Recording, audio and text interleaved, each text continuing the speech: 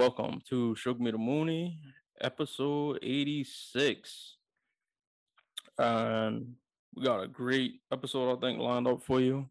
Um, last week, if you listen to the intro, I talked about how, for the last couple months, I've been wanting to do an appreciation of Ivan Reitman, the director of such films as Ghostbusters, Meatballs, Stripes. Um, but I wanted to see the final, Ghostbusters Afterlife um before I did so, and I finally got to see it week before last. And also I wanted to really like prepare for the episode, and due to my schedule I wasn't really like afforded to. And on this show we talked about a lot. It also was kind of a bit of a cruel running gag brought on to us by fate, that it seemed like every other episode we were paying our respects to somebody that passed recently. And we always talk about trying to give people flowers while they're here, and that's the whole point of this our appreciation series. So unfortunately, over the weekend, Ivan Reitman passed away in his sleep at the age of 75.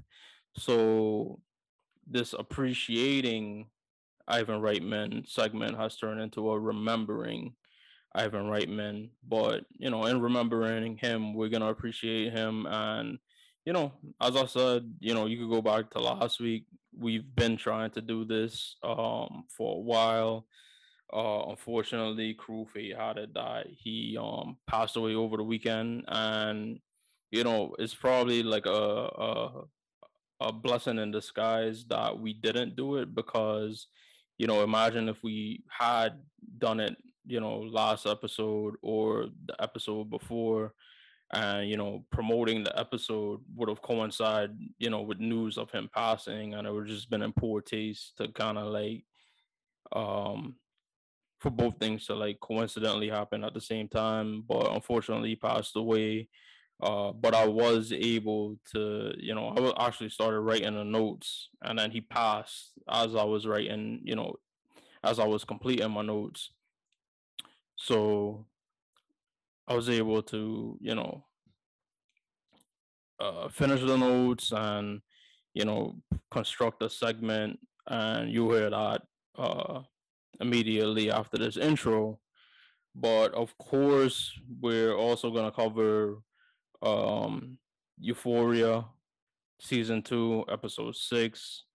And what an episode it was! A lot happened in it. Another thing I have like a shit ton of notes on, so I want to hit all kinds of different subjects and give my thoughts on that excellent show. Hopefully, you guys will listen to this before the next episode, which comes out probably the Sunday after this episode is out for your listening pleasure. But let's get into it. Episode 86. So, remembering Ivan Reitman. This was essentially appreciating Ivan Reitman has become remembering Ivan Reitman. Unfortunately, as he passed away over this last weekend.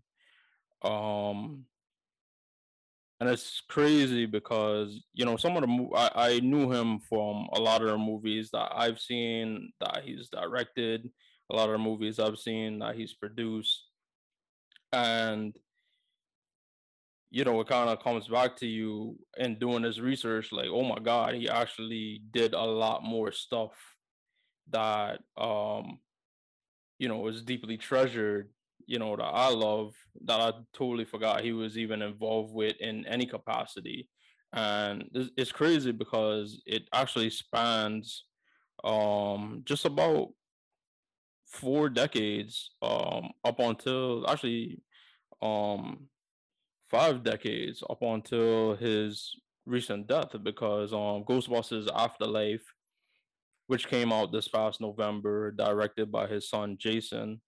Um, Essentially was the final thing he was involved with, possibly, which we'll discuss later on in this. But just out of the gate, let's talk about Ivan Reitman, the person, and how he came to be one of you know uh how he came to be a Hollywood filmmaker. First of all, he was born in Hungary. His mother actually survived the Holocaust, and she was actually interned in Auschwitz, the concentration camp, during you know that cruel event, which was the Holocaust. But he actually moved to Toronto when he was 4 years old, so he grew up in Toronto. We always talk about how all these greats are, you know, Canadians: John Candy, Rick Moranis, Norm Macdonald, all these different people. You find out that they actually come from Canada. And he worked at City TV, which is a channel up in Toronto. I'm actually a little familiar with it because I actually used to travel to Toronto during my teenage years for the Carabana festival that takes place in the summer. So usually before we went out to, all the different like fetes and, events, you'd be in a hotel room and you'd essentially just be watching TV and, I pop on City TV and it's, a regular old like channel. Like your regular old like local TV channel. So I'd pop that on, and before we went out and after we came back to the hotel. And when he worked for City TV, he actually met Dan Aykroyd. He was working on there as like I think a TV presenter. And I formed their relationship as partners in filmmaking. But his first foray into filmmaking was, or actually making films, is one of my favorite comedies, top 10 all time, which is Animal House. You know, Such a great movie. I love to watch it every time it's on. Very quotable. John Belushi was awesome in it. I actually used to rock a shirt that had the poster for Animal House when I was in college, and Animal House kind of like inspired a lot of the stuff I did in college. Unfortunately, up until the Dean Warmer fat stupid fat and stupid is no way to live part of it, unfortunately. Oh yeah, but great movie. He was a producer on it. There's a famous photo of the entire cast and crew in front of the you know frat house, and Ivan Reitman right there, front and center.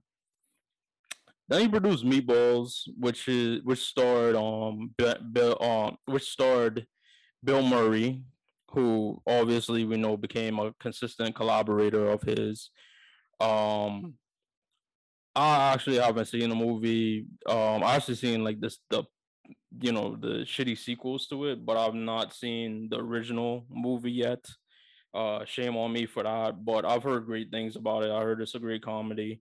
But as we go into the 1980s, this is where a lot of his works that I'm familiar with start to come about. You got Stripes, which is awesome. It's the first time I think Bill Murray and Harold Ramis were paired up on screen, where they played two guys who joined the army, and it just talks about it just goes through their whole like motions of being in the yeah, being in the military, to a comedic effect. John Candy, of course, is in a movie who's really special, and another person who's no longer with us that is just such a a constant part of our childhood and our lives, and being featured in all of these great movies. And then, of course, the seminal favorite, Ghostbusters, 1984. classic movie. Went through a lot of different stages where they had different ideas of, as far as story, how it was gonna go, and it eventually, fell on the story of where, like, regular average Joes started to deal with like the paranormal in, a city that's, consistently been abnormal, which is here in New York City.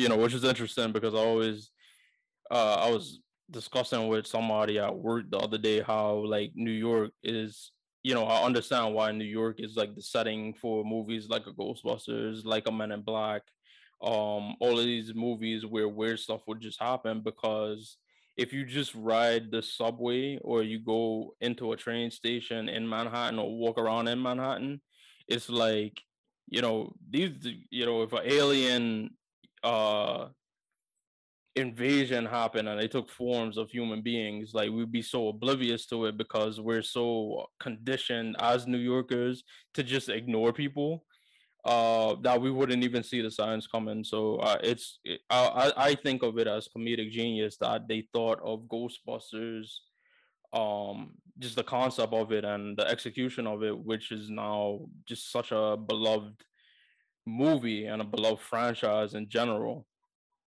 We have Twins, which is a great comedy. I actually watched the whole movie for the first time like a few years ago. I love Danny DeVito, love Arnold Schwarzenegger. So actually, I finally got to see what people love about it, and it's such a great movie, such a great comedy.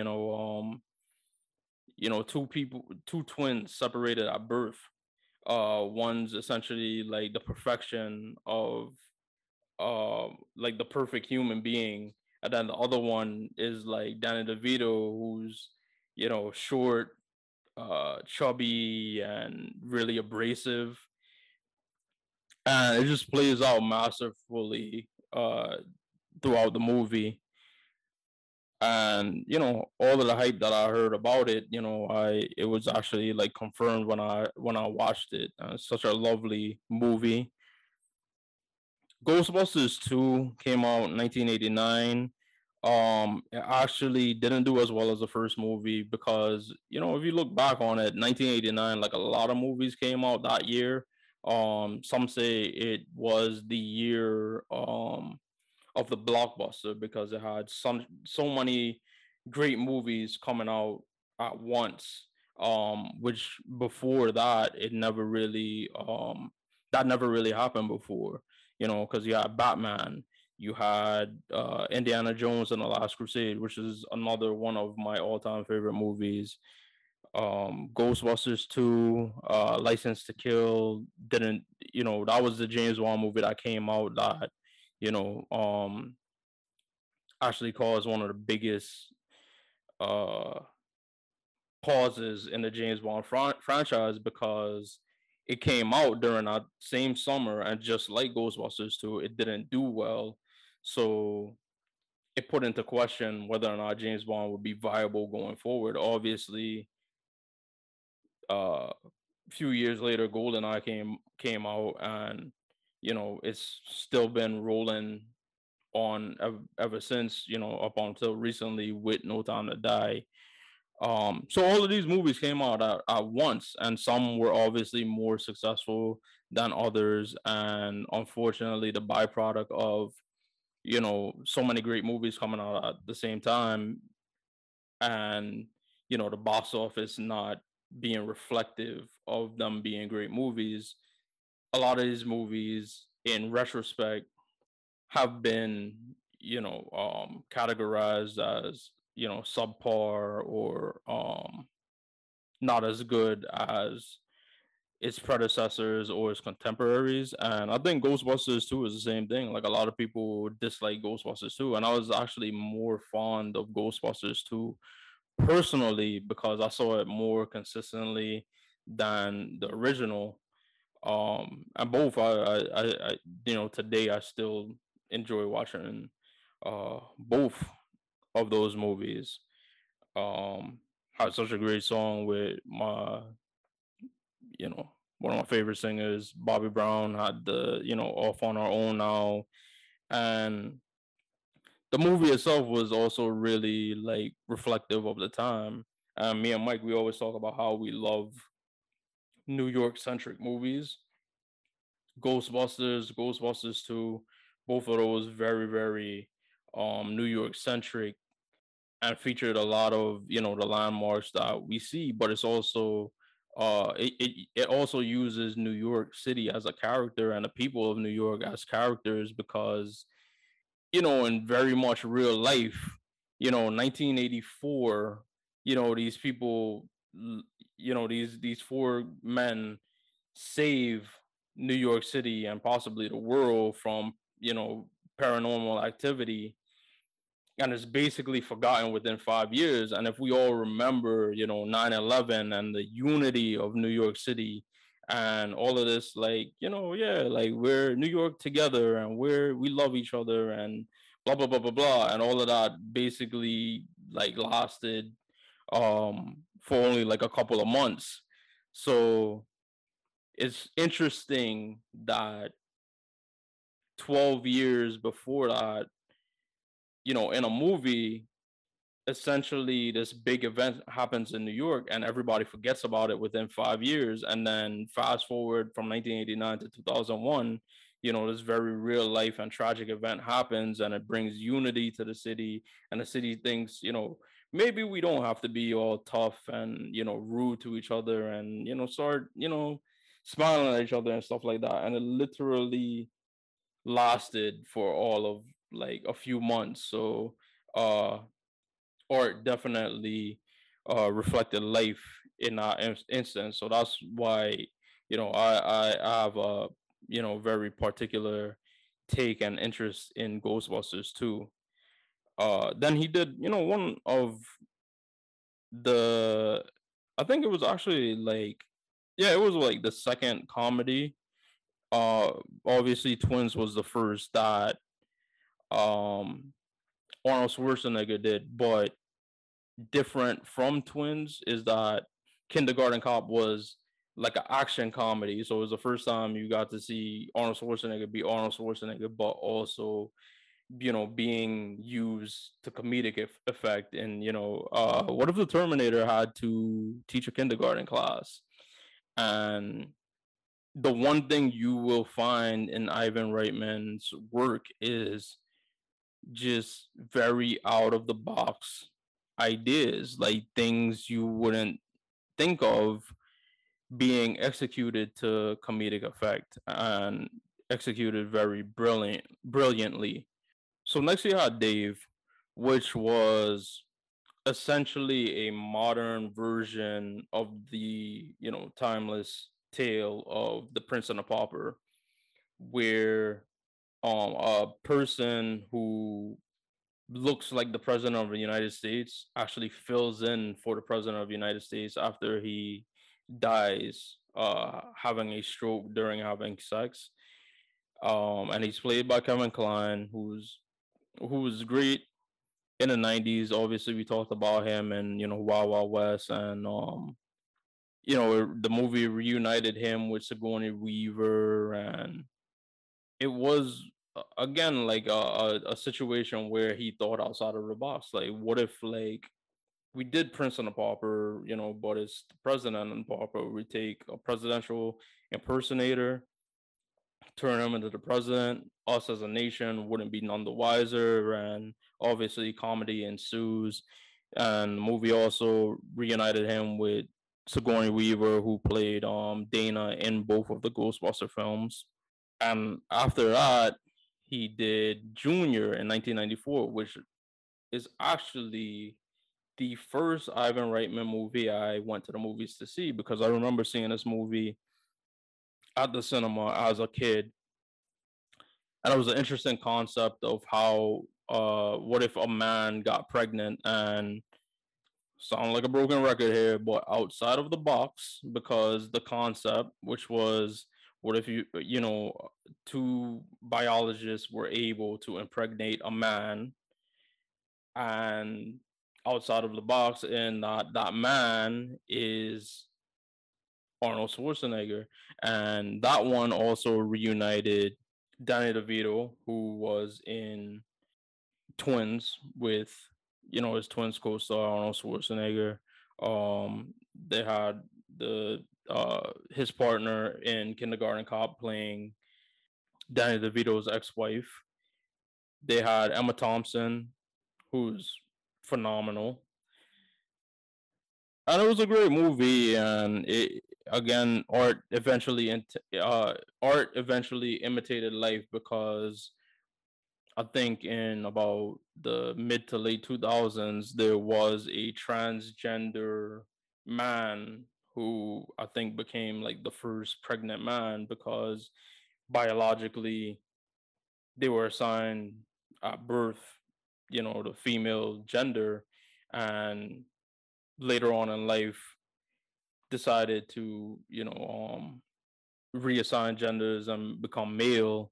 And him and his wife decided they wanted to have a baby, and obviously they had to use artificial means to have that done. And I believe like his wife was infertile, but since he still still had the ability to carry children, he artificially did it and became pregnant. So, you know, outside of the box and very like ahead of its time. And obviously in a movie it's kind of like played up for laughs. And um it was just interesting when that actually did happen, because I believe like they were like a guest on Oprah. The first thing I thought of was the movie Junior, and it was, done by the great Ivan Reitman. So those are the movies he directed. Obviously, he directed, a few more, but this was essentially like the high point of his career with, all of these great movies. And I'm pretty sure like a lot of people who want to become filmmakers would like to make one great film, and he just had this great stretch of films, from the 1980s into the early 1990s. But, obviously, filmmaking isn't just as cut and dry as just directing movies, or isn't just directing movies, but it's also, you could write, you could produce, you could executive produce. So here are some of the films that he produced that are also classics to many, including myself. Beethoven and Beethoven's Second, the movie about the Saint Bernard that causes a ruckus for this family, but eventually they grow to love him. And those were in 1992 and 1993.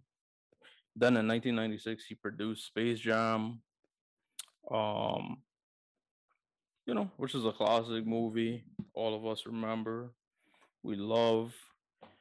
Um, and it's interesting, kind of like a throwaway line in the movie. Bill Murray, when he shows up to the game, actually, I was two throwaway lines. You have Danny DeVito, who's voicing Swackhammer, who's the main villain of the movie. He's like, I didn't know Dan Aykroyd was in this film, who's also a frequent collaborator of Ivan Reitman.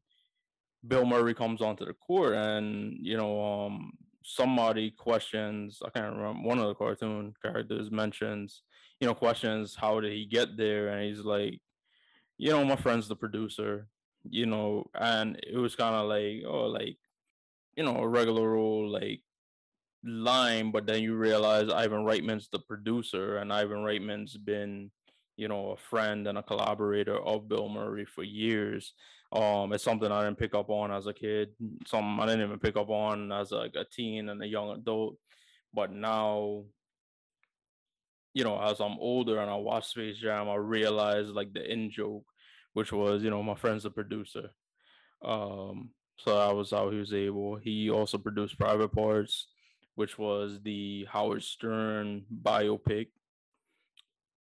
Funny ass movie for a biopic. Really seminal, like cult following type of movie. And then this is interesting. This is where it gets into movies that came about in my adolescence that you'd think were bygone from the height of Ivan Reitman's career. Come to find out that he produced, and the first two are Road Trip and Old School. Road Trip and Old School, both directed by Todd Phillips, who eventually went on to move from comedy to become, an Oscar-nominated director with his work in The Joker. And Road Trip was a movie that I consistently, I always used to watch. From the time it came out to this day, I always watch it when it's on TV. It's one of my favorite movies. It has one of my favorite people in the world, Tom Green, in it, and obviously the story is always funny. Old School is great because it was kind of like Animal House, but what if instead of these guys being in college, these guys being like, in their 30s trying to still act like they're in college, and so much so that they decide to start their own quote unquote fraternity. And interesting story, Breckenmeyer, who was in Road Trip, a lot of people are producers in like name only, and Breckenmeyer, after Ivan's passing, talked about how on Road Trip, like he was really, really like involved and left an impression on the cast, and the cast, um, to this day, even in his passing, still, love him nearly and dearly. So it shows how much of an influence he had on the film. And then Euro Trip, which was kind of like an offshoot of Road Trip. I believe it was produced also by Todd Phillips, but it was produced by Ivan Reitman, which is something I actually learned in gathering notes for this segment. But Ivan Reitman was not only a filmmaker, he also had a family, and he had children, three children, two of which went on to do their own work in media. Jason Reitman became, acclaimed director. You know him from such films as Juno and Up in the Air. And then Catherine Reitman. This is interesting, especially for this show, because we're such big fans of It's Always Sunny in Philadelphia. She had a recurring role on that show as Maureen Ponderosa. And actually, when you see her and you see Ivan Reitman, you could obviously see the resemblance. But um, she's gone on and outside of her acting, she's also taken part in a lot of TV production and film production and writing and all that stuff. So obviously, it's a family business. And Ivan Reitman, took part in that because he produced Up in the Air, which was directed by Jason. I watched the movie when it first came out. Matter of fact, like it was back when I still used to get like Netflix, the in the mail, like the disc version of it, um, starring Anna Kendrick, George Clooney, Vera Farmiga, kind of like a dramedy type of movie. But Jason carried on his father's legacy. Obviously, they had the Paul Feig directed reboot that came out in 2016, which was with the all female cast of Kristen Wiig and Melissa McCarthy, Leslie Jones, and Kate McKinnon.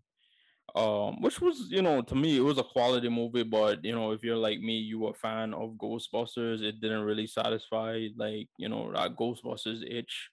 A lot of people attributed it to, misogyny, of the misogyny of the fan base. A lot of people um attributed it to, people just not willing to shake their nostalgia and were disinterested. Like I said, I still find the movie as a quality comedy.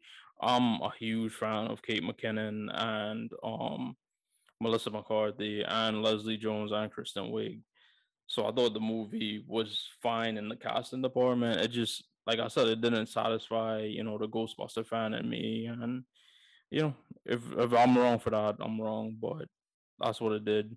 So what eventually happened was Jason took up the director reins for a direct sequel to Ghostbusters. They say it's a direct sequel to the original Ghostbusters, and it kind of ignores the second movie, but I don't really see it as such. It just is a direct sequel to the events of Ghostbusters, but it just doesn't have like a direct link to the second movie, but it doesn't ignore it like totally. Like the second movie, obviously, it seems like it did happen, but it just didn't relate to the events of Afterlife.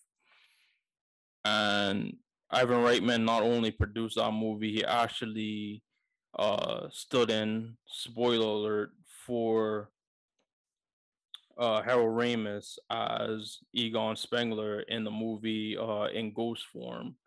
So unfortunately, that seems to have been his final um film, in any capacity. And Ghostbusters Afterlife, it seemed like a very touching, to me it came off as a very touching movie. It was very done in admiration and respect to Harold Ramis, and to me done extremely well. The one thing I did have a gripe with was the setting, because it took the Ghostbusters out of New York and into some like Midwestern town. And I might be biased being in New York, and we love seeing New York on film and on this show. But as I said, previously, like New York was a character in the first two films, both as a setting and the people of New York. So that was my one criticism of the movie, but I felt like the movie overall was pretty great um in satisfying fans of the Ghostbusters series and the franchise. But with most filmmakers, obviously everything they wanted to make, they weren't able to make.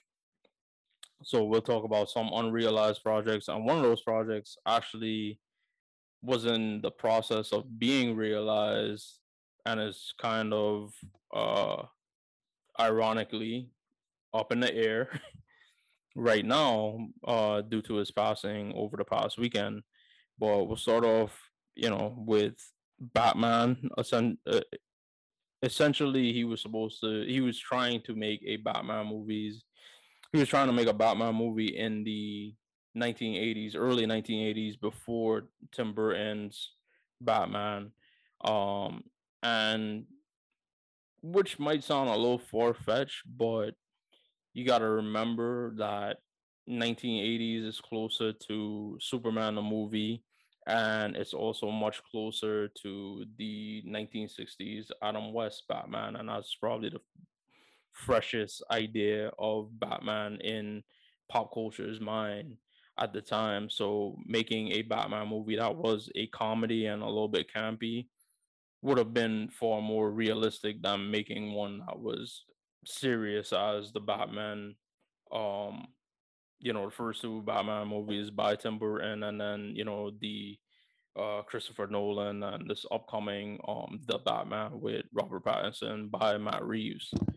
And that movie had Bill Murray as Batman, probably fresh off of Stripes and or in between Stripes and Caddyshack, and it would have had David Niven as Alfred and William Holden as Commissioner Gordon, and David Bowie as the Joker in this movie. And apparently it went through like a bunch of rewrites. It got passed on to Peter Dante, who did Gremlins and Gremlins 2. And obviously David Nevins and William Holden were in poor health at the time and eventually passed away. So the movie never came to fruition. He also was planning on doing a Wonder Woman movie in the 90s, that eventually he left and it never got made.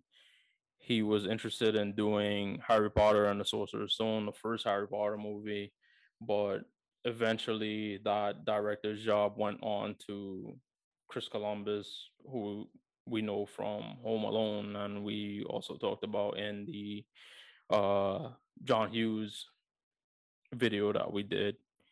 His other unrealized concept was a sequel to the movie Twins, which would be called obviously triplets because they would have added a third sibling um that they would, discover and try to build a relationship with, and comedy ensues, etc., etc., etc. And I think virtually since the 90s, the rumored target for that third sibling was always Eddie Murphy.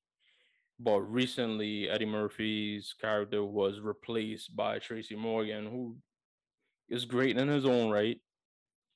I love Tracy.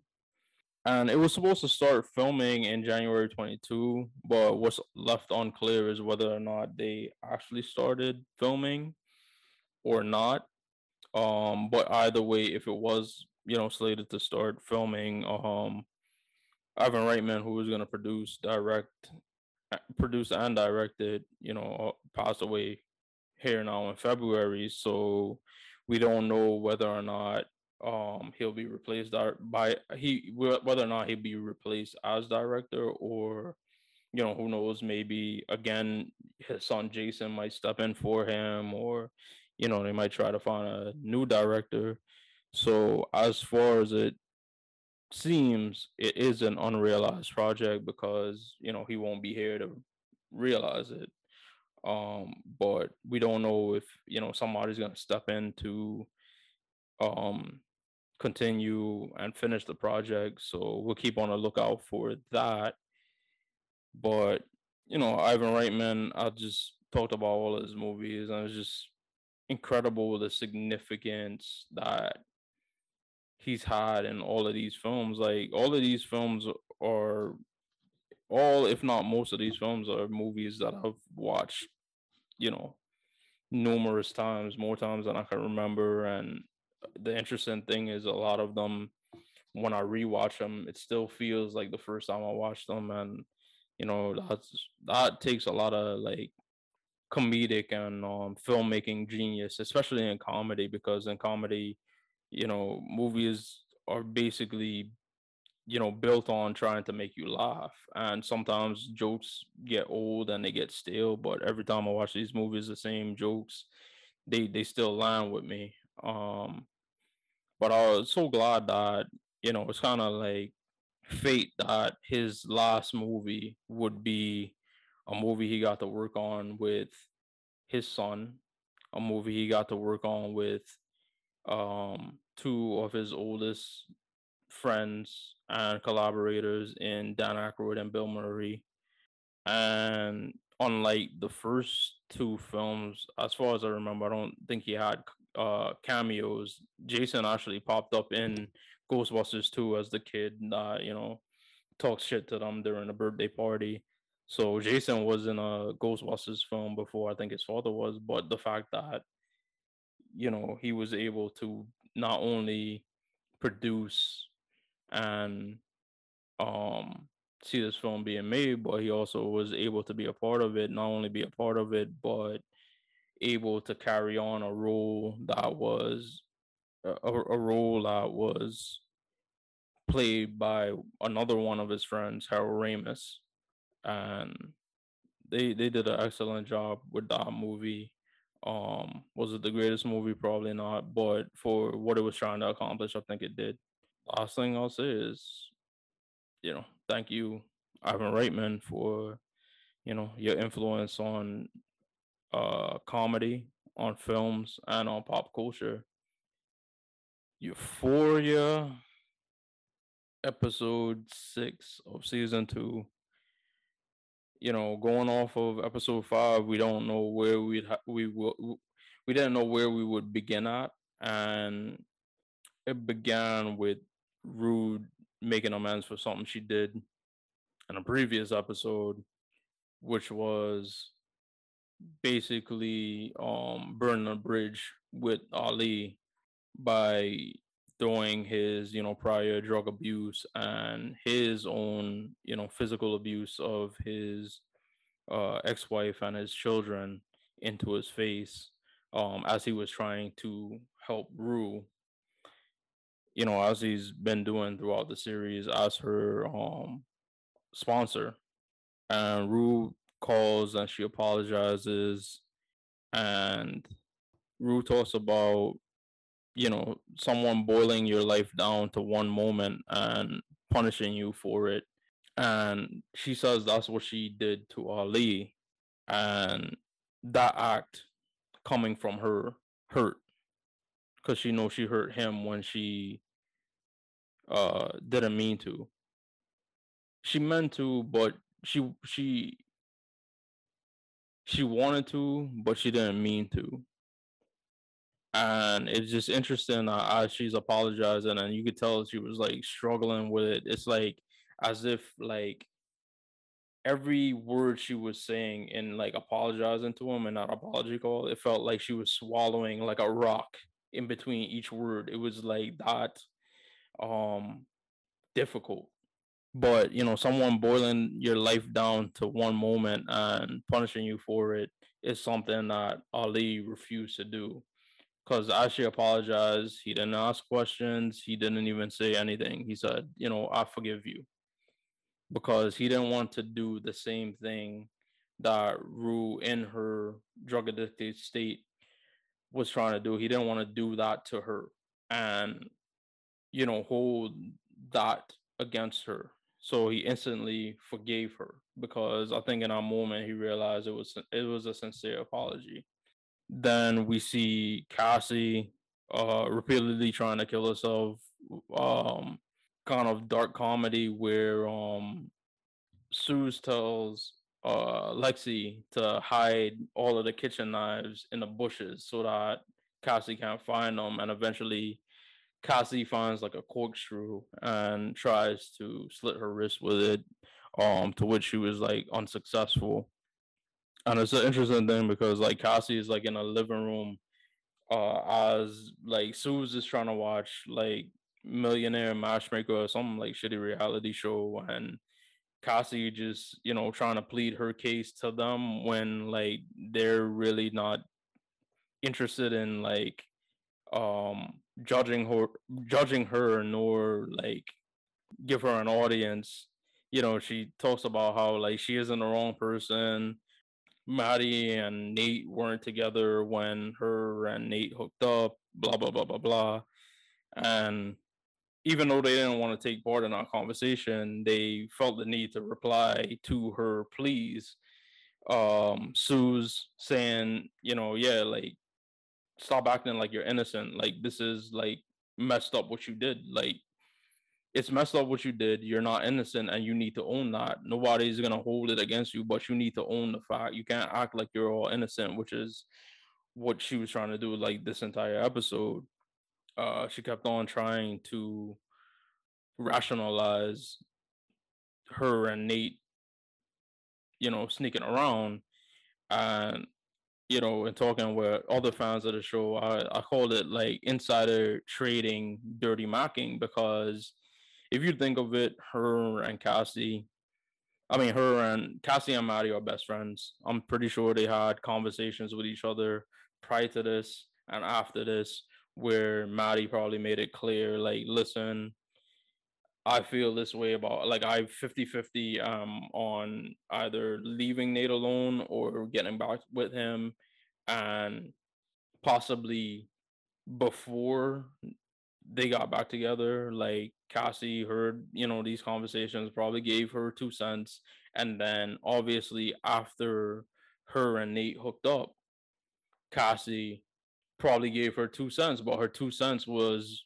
more motivated and she had her own agenda because she wanted to be with Nate. So she was probably pushing oh, you guys shouldn't get back together. You shouldn't get back together. You should start dating other people, etc., etc., etc. So that's why I say it's like insider trading, dirty macking. It's like you could influence the system to benefit you because of knowing information that suits your own agenda. And then Lexi responds to her by saying, you fell in love with a person who's made fun of you your entire life. which is very much true because we also have to remember that when McKay started a relationship with Cassie back in the first season, going back to the first episode, he went into it with the best intentions.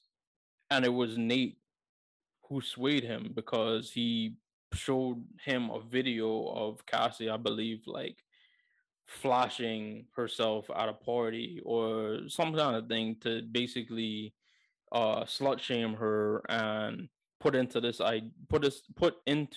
McKay's head this idea that she was easy and she was loose and she was not somebody you could have a relationship with, which of course played out later on in the first season with McKay and Cassie and eventually led to the end of their relationship when, prior to that, like McKay like literally had feelings for Cassie and Cassie literally had feelings for him. And more and more outside influences, people on, McKay's college football team, and of course Nate, who's supposed to be his best friend, which is another interesting thing, that I hope it's going to be explored either in this upcoming episode or the following episode, is that, we talk about Maddie and Cassie. Cassie is hooking up with her best friend's ex boyfriend, but we haven't discussed Nate's hooking up with his best friend's ex girlfriend. So I want to see how that plays out. But like I said, is to me insider trading dirty macking because after Nate had sex with Cassie in the first episode, New Year's, before he gets his ass beat by Fez, he drunkenly, after having sex with Cassie in a bathroom, goes to McKay. And oddly enough, the premiere episode of this season with McKay and Nate kind of parallel the premiere episode of the entire series in the first season, where Nate again actively goes to try to slut shame Cassie to McKay, but this time he's far more aggressive because he's got this information. Like, well, he knows that he just like had sex with her and now he's motivated to try to do it again. So he is implanting into McKay's head the type of girl like Cassie is so that he could cause distance between McKay and Cassie and further bring down the odds of McKay and Cassie reuniting. He's bringing those odds down. So again, insider trading, dirty macking. We get some flexi time, which was like hinted. I actually seen it on I believe either Angus Clouds or Maud Apatow's Instagram post like after the episode, which showed them like, getting ready to shoot their scenes for this episode together. And I was like, oh, we're gonna get some flexi. So they hung out together, they watched a movie, which I kind of felt seen because, back in college, that would be like your go-to date night, to, invite a girl over to, your dorm room or your place and, kick it and watch a movie and, you know, um just hanging out that way. It was, Netflix and chill before Netflix and chill. They watched the movie and they played "Stand by Me" by Sam Cooke and uh Fesco just like sings his heart out, which also was kind of representative of like my college time, and I'm probably do a short story time about this at some point where, me and my best friend at the time, we were at Walmart and we were with, some girls we were hanging out with, and while in like the checkout line, like we started singing "It'll Rain" by Bruno Mars, like in the middle of Walmart at like midnight.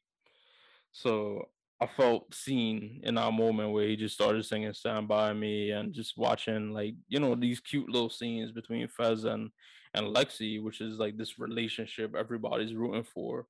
Um, which terrifies me knowing this show because I feel like the show knows how to snatch, things you love away from you real quickly. It turns very dark. Maddie, uh, in her babysitting gig, we get to see Minka Kelly's character, Samantha, who's the mother of the child that she's babysitting. Apparently they have like this, relationship, this friendship where it's kind of like like a big sister, little sister type of relationship, I think. Um because she comes home and she's like, let's take a swim, and they go to the pool, drink some wine, and Maddie, tells the whole story of her and Nate and Cassie. And it's interesting because Samantha, Minka Kelly character, actually tells Maddie she went through the same thing, but she was the Cassie in our situation.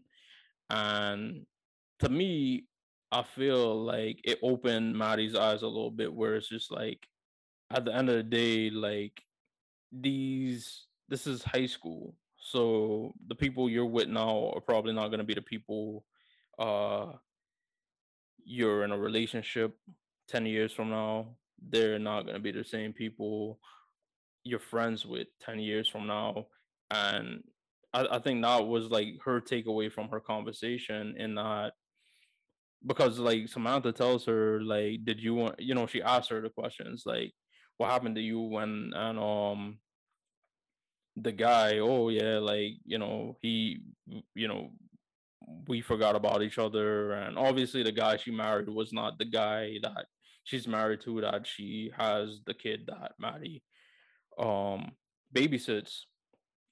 And at the same time, the girl and her never made up, but her as a side, as the side piece that Cassie was, she's happy now without either of them. So I think it'll be interesting to see. I think like Maddie's takeaway was that, yeah, like, life is gonna go on. So why, you shouldn't, harbor this anger towards these two people that probably, years from now will, you know be people you have to reach real deep in your memory banks to remember. I talked about one of my criticism this season was Kat's, you know, it's interesting. Like it kind of made she's kind of like a side character this season, when she was a far more prominent character in the first season. But it seems that throughout the season, they've gone out of their way to kind of like stick her into the forefront at moments. But in doing so, it just seems so out of place. Case in point, the scene with her and Ethan, where apparently they go to a restaurant and she's preparing to break up with him. But I think midway through trying to break up with him, she couldn't bring herself to do it. And she starts talking about how she has a brain disorder, and she's essentially talks about gaslighting. But she talks about like Ethan gaslighting her because he recognizes that she was trying to break up with him, and he calls her out on it. And then she says that he's gaslighting her, but in reality, like, she's gaslighting him, and it's apparent in the whole scene. And Ethan takes the initiative and realizes, like, you're gonna break up with me anyway, so I'm gonna do it for you. Like, cool, we're done. Da, da, da, da, da. But it was very out of place because it was the one scene in the whole episode with those two in it. Then we get some scenes with Nate at his house, which still has a pissy rug in his foyer. I joked with other fans of the show, saying like, wow, like the Jacobs household probably smells like an elevator in the projects right now, like with pee just like festering in it and not getting like cleaned up, or them rolling up the rug and moving out of the house and burning it or some shit, because it's just sitting there. You can see a big ass puddle of piss. But his mom obviously seems like she's taking his father walking out on them very well, because I think she finally gets to live her truth. And she essentially has been like drinking all day, like wine and cocktails and stuff like that. And even though Nate's probably like a minor, he's sitting there drinking with his mom too, like no problem. And to me, I think it was the first time Nate seemed like a person, like an actual like human being, um, rather than this, ominous evil presence. Like he kind of reminds me of like Palpatine from Star Wars. Like he just is lurking and doing bad things the whole time. Like you didn't really get to see him like have like a personality. And they talked about a lot of different things, and it was the first time I think it's the most lines I think his mom has ever gotten. And I think Nate is in like a constant state of self preservation. I think like he does things essentially to survive. And these things are good things and these things are bad things. And the irony of like self preservation is that to me is like a yin and a yang with Nate's character, where he every good thing he does has to be either preceded by a bad thing or followed by a bad thing. Case in point, in this episode, he tries to retrieve the DVD of his father having sex with Jules from Maddie, and he does so by terrorizing her basically with a gun and threatening to either shoot her or shoot himself in her house where he like broke into. And he eventually gets it from her after, like, as I said, terrorizing her. But what does he do? He takes it to the other person on the tape, which is Jules. And, he says to her, is like, listen, like, I knew about this tape. I know about you being on the tape, but I could have gave it to the police. But I feel like it's best left to you to decide what you want to do with it. And the one thing that happened in this episode that gave me a laugh was when after giving the tape to Jules, she asked him, "So what? Are you a good person now?" And he says, he laughs and he says, "No, you don't even want to know what I did to get that," meaning the DVD. And I seen somebody on the on Twitter like tweet out that Nate's probably the most self-aware character on that show. And I was discussing with another fan, and she kind of felt like I was, you know, the fact that I agreed with that statement was complimentary towards him. But I said to her, I'm like, self aware means knowing who you are, knowing how people perceive you, and being aware of how people perceive you. And I think Nate throughout this show has proven that he is like very self aware. Like he knows he's a shitty person. And like I said, for every good thing that he does, it has to be either preceded, followed, or done in companion with something very bad. And he's aware of that. So that's why, she asks him, "Are you a good person?" And he says no. you know, I think it's not a question of whether or not like he wants to be a good person and he just can't be, or he wants to be a good person but chooses not to be.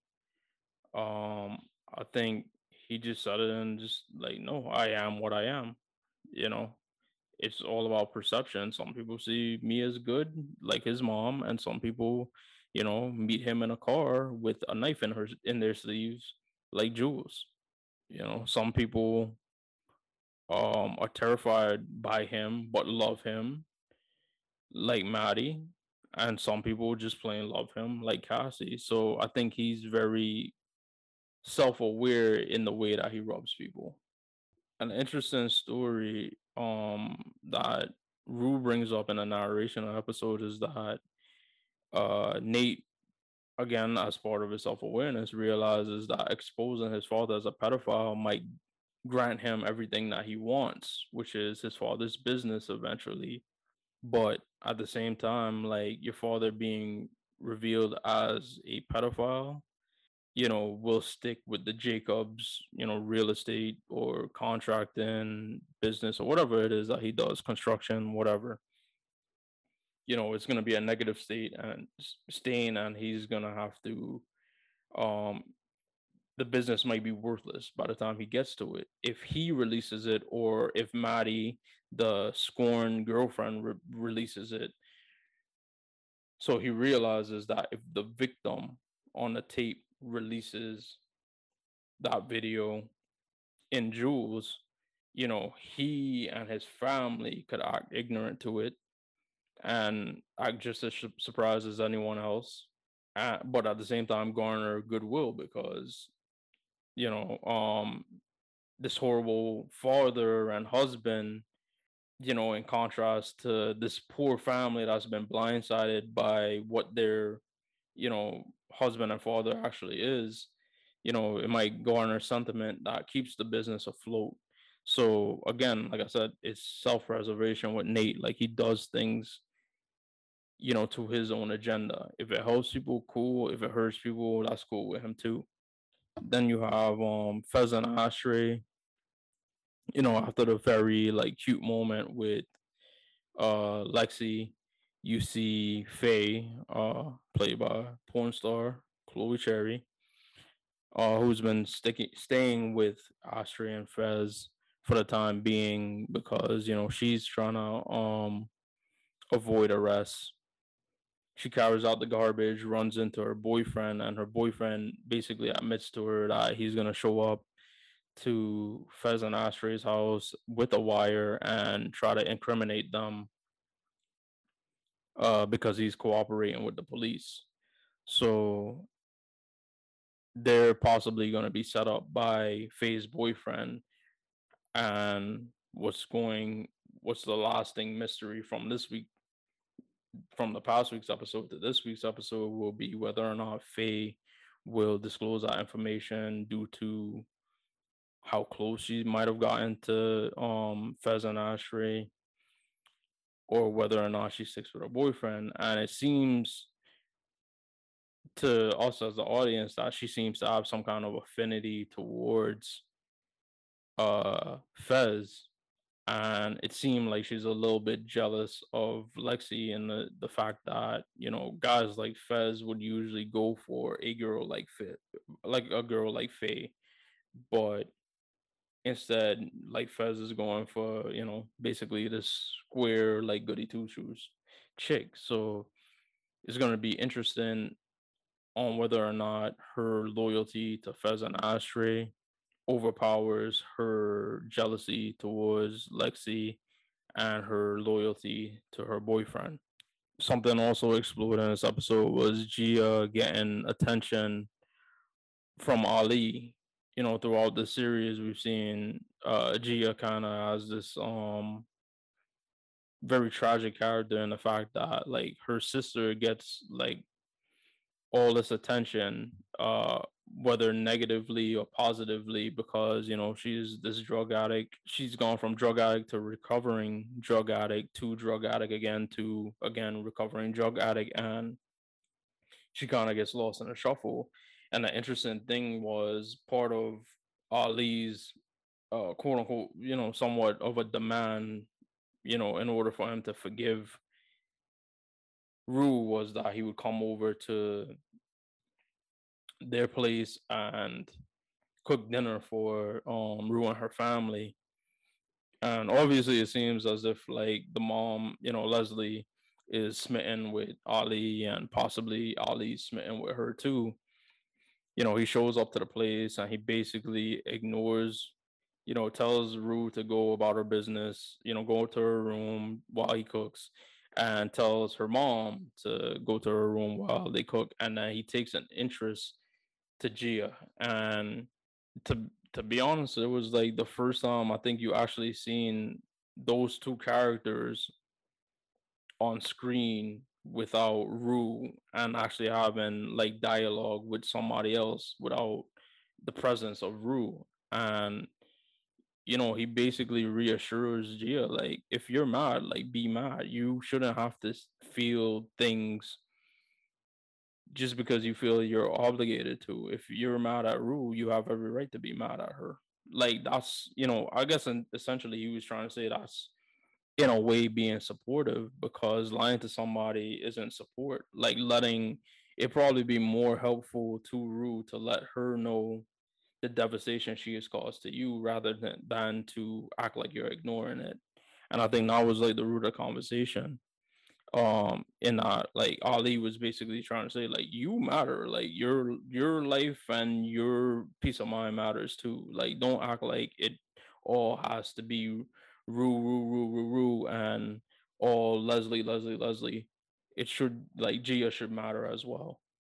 But one last thought on Nate before I move on is that all in all, I think in when they talk about him wanting his family's business and just all his entire arc with Cal, is that it seems like Nate wants the Jacobs without the Cal, and by that I mean he wants everything that his father has built for him, but without his father in the picture.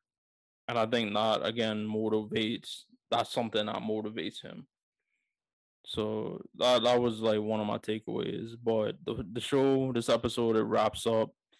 The last scene is really like poignant, which is Leslie calls a rehab facility to try to get a spot for Rue to go in as an inpatient. And I guess essentially like the rehab facility would only allow her to come in and get a detox, which is them basically draining like the drugs out of your system, draining your system, cleansing you, but the only it doesn't wash out your desire to do drugs. And it just ends with like Leslie just yelling into the phone, like pleading with them to take Rue, and they just flat out refuse to. So I think what we get from that is that Rue is basically on her own, and her recovery is in her hands and her hands alone. And as much as Ali tries to help her, as much as Gia and Leslie and Jules and possibly Elliot and all these different people, as much as they will try to help her, it's essentially in her hands on whether or not she wants to be clean and be a better person. So we'll be looking out for episode 7. I believe it's a penultimate episode, second to the second to last episode of the season. We're going to see the play, which I've been talking up since it's been floated around in the show that this play by Lexi is going to be done. So I feel like this episode being that the play is going to be a big ass mirror on the people on the audience, like it's going to have a lot of fireworks. So I'm very interested, and we'll talk about it next week. All right, award of the week for episode 86 is going to go to the NFL for still being on the wrong side of racism. Now the NFL believes that ending racism is, you know, symbolic gestures such as painting end racism on the end zones, and, you know, singing Lift Every Voice and Sing along with the national anthem, and during the national anthem having people's arms hooked together to show quote unquote solidarity. And you know, bringing on somebody like Jay Z to pay him to do things that to this day I don't think we've seen any kind of fruit from. But in actual things that could be done to try to end racism, they've definitely kept on moving in a reverse pace that they've always been beginning with, but not limited to the blackballing of Colin Kaepernick way back in 2015 and 2016. But this past Sunday, we had the Super Bowl. Such a great halftime show. Some say it's the best, if not one of the best. Where we had Dr. Dre, Eminem, Snoop Dogg, Mary J. Blige, and a special appearance by 50 Cent, which a lot of people didn't think it was 50 Cent. It was actually Bizarre from Eminem's group D12 performing in a club. But as it was happening, a lot of people reported that the NFL pulled out their funding for the actual show, and Dr. Dre actually had to dig into his own pocket and use $7 million of his own to produce this halftime show. And they also asked that Dr. Dre not perform the lyric in Still Dre, where he says, you know, he still doesn't F with police, but obviously in a clean version, you know, obviously because this is TV, he says still not loving police. And then they told Eminem not to kneel while he performs, like Colin Kaepernick, which he kind of faked out because he didn't kneel when he performed, but during a little interlude where Dr. Dre played "Ain't Mad at You," little tribute to the late and great Tupac Shakur, Eminem kneeled. And the interesting thing about this is a lot of like conservatives and right wing people had a problem with it, which highlights what we all knew, which is it has nothing to do with the anthem because last I checked, I Ain't Mad at You ain't the national anthem. And when players were kneeling and people had a problem with the kneeling, people said it was disrespectful to the national anthem, and it was disrespectful to people in the uniform and disrespectful to the country in general. So clearly, it didn't have anything to do with the kneeling. But the second thing that's being highlighted this week with the NFL, you know, not being as progressive and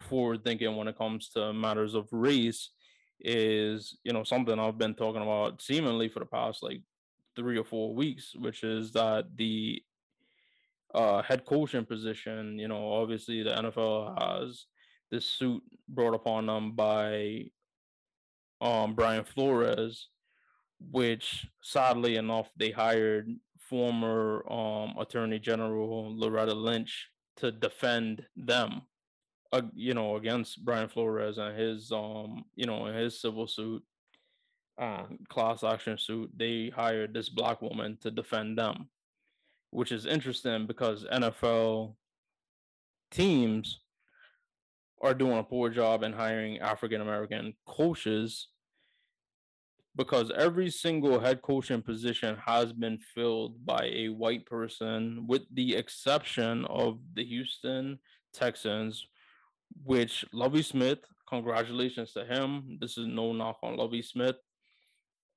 You know, I support him totally, and he to me is one of my favorite head coaches. You know, but the thing about Lovie Smith is he has coached in Tampa and he's coached in Chicago already. So hiring him, um, essentially the one black coach that they did hire had to have some kind of track record behind him before he was hired. Whereas a lot of these white head coaches that are being hired for the first time, a lot of them are, you know, former coordinators or assistants, and not opportunities not being afforded to the other you know, coordinators and assistant coaches of color.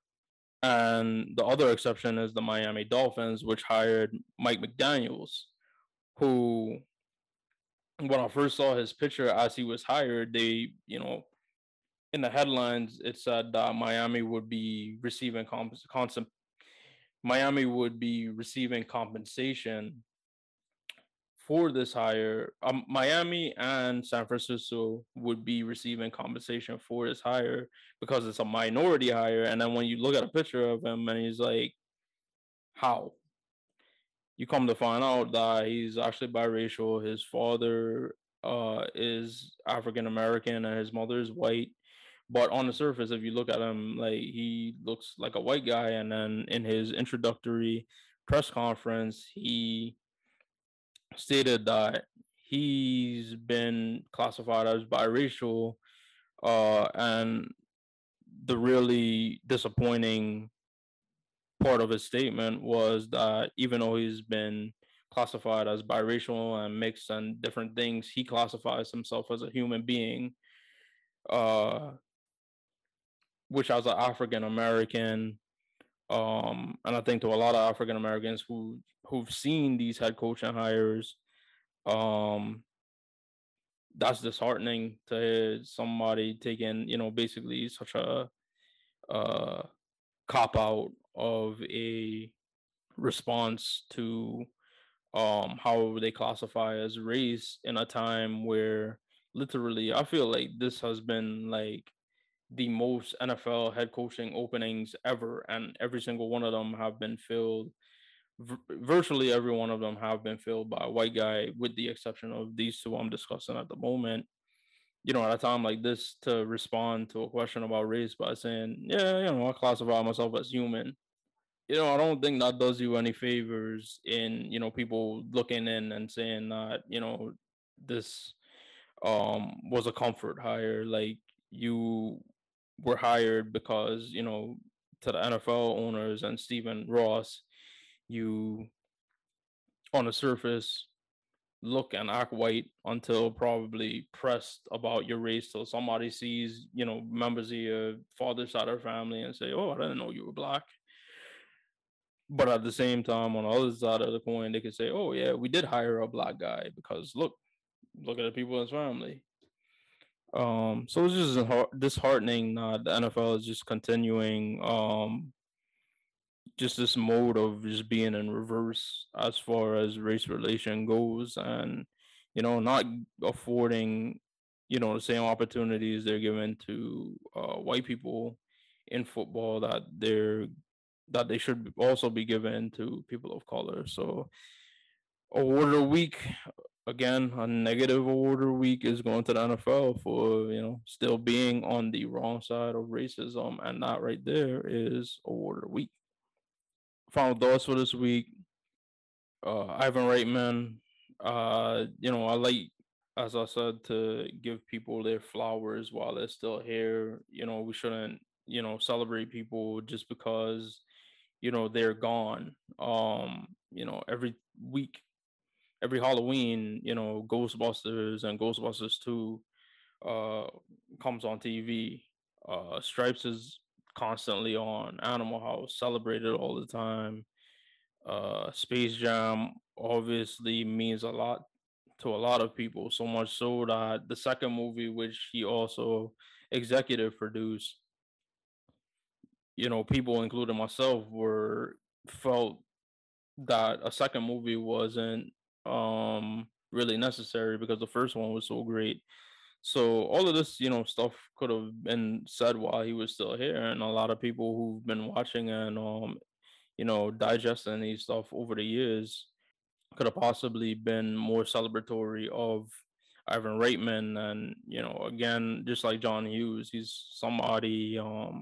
John Hughes and Richard Donner were they're not household names like a Steven Spielberg or a George Lucas. These people could be celebrated in the same facet because they've made such awesome films throughout their whole careers. Euphoria, like I said, such an interesting episode. Every week is just amazing because I think you leave one episode going into the next episode like, what could they possibly do? And you watch the episode and it's things you never even thought they could do, and it's very interesting. And it's a shame, like, there's some people that don't watch this show and are really like upset at the fact that a lot of people do love this show. And I think if you legitimately gave it a chance and actually took an interest in it, like, you'd be fascinated by this show as well. A lot of people say it's glorifying like drug culture and teens using drugs. And I think if you watch that show as a teen and then you say like you want to be like Rue, that's very peculiar because Rue is quite the cautionary tale on why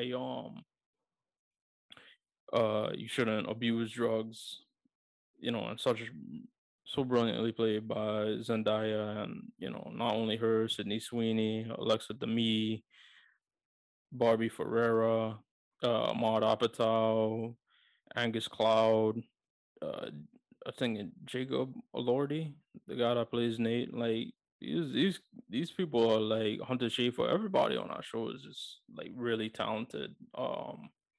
And it's just interesting. A person like Angus Cloud, he probably wasn't. I've heard he wasn't even trying to be an actor. And I mean, if you watch the show, like you'd probably say like, all right, like you can't make this dude out to be like Laurence Olivier, but for the role that he's playing it excellently. So, shout out to the entire cast and Sam Levinson for putting this whole thing together. Colin Domingo, Storm Reed. It's a great cast, so we'll keep watching, and it's just awesome. But Award of the Week, we just put out the last two that we hadn't put out before. So check those out. Just dropped a new Sugar Reviews of Brews. We're really gonna start trying to get our YouTube back into rotation. But thanks to everybody who's been consistently listening. Thanks to people who've just started listening. But yeah, this has been episode 86 of Shug Me the Mooney, Shug Me the Mooney, Shug Me the Mooney.